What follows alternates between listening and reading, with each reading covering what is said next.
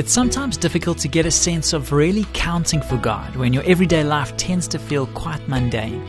Christians often question how effective they're being in God's kingdom, trying desperately to pursue their calling and ending up resenting their career. We'll discuss what we mean by this on the next Family Matters. Stay with us.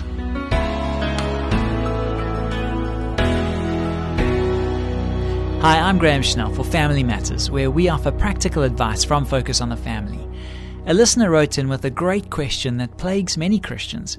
He asks, how can I know God's calling for my life? For years I've been working at a difficult, uninteresting job. It's never brought me much in the way of happiness or satisfaction, but it has allowed me to provide for my family. As far as I'm concerned, that's the higher priority. Meanwhile, I'm always hearing Christian leaders say that God has a specific calling for my life, and that this calling includes my occupation.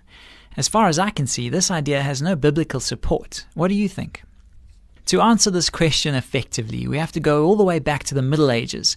In the language of medieval Catholic theology, the term vocation referred to a calling to serve God in the church. In other words, it was understood specifically as a call to become a priest, a monk, or a nun. They further believed that the Lord calls only certain individuals to this highly specialized and extremely demanding way of life.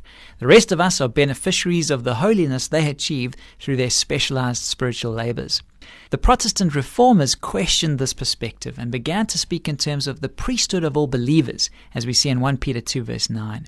They declared that God calls each and every one of us to serve Him and advance His kingdom, wherever we are and whatever we happen to be doing. In our time, the word vocation has become virtually synonymous with job or occupation. But it is important to understand that this is not precisely what the reformers had in mind.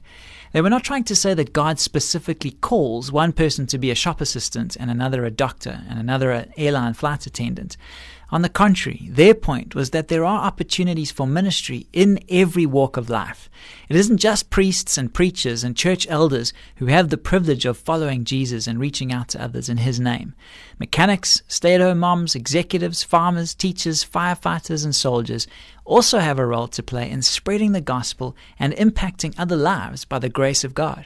To put it another way, vocation isn't primarily about career, it's about spiritual service. Does this mean that the concept of divine calling has nothing whatsoever to do with your work? Certainly not. God is sovereign over every detail of your life. The very hairs of your head are numbered, as we see in Matthew 10:30. If you find yourself working in a difficult, uninteresting, or unfulfilling job, it must be because in some important and meaningful sense, God has put you there. While it lasts, your responsibility is to serve the Lord and other people through it. But this does not mean that you're stuck in this job or that you don't have the freedom to make a change if and when you get the chance. As Paul told the Christians in Corinth, each one should remain in the situation which he was in when God called him. Were you a slave when you were called? Don't let it trouble you, although if you can gain your freedom, do so. For he who was a slave when he was called by the Lord is the Lord's freedman. Similarly, he who was free when he was called is Christ's slave. You were bought at a price. Do not become the slaves of men. That's 1 Corinthians 7:23. Your assignment for the time being then is quite simple. Firstly, accept your situation, whatever it may be, as a gift from the Lord. Be thankful to Him for providing your needs. Then secondly, serve God and other people through your work. And finally, if you have the opportunity to branch out, move up the ladder, try something different, or learn something new, by all means be open to it. Remember that your primary calling is to please Him in everything you do. This program was produced by Focus on the Family.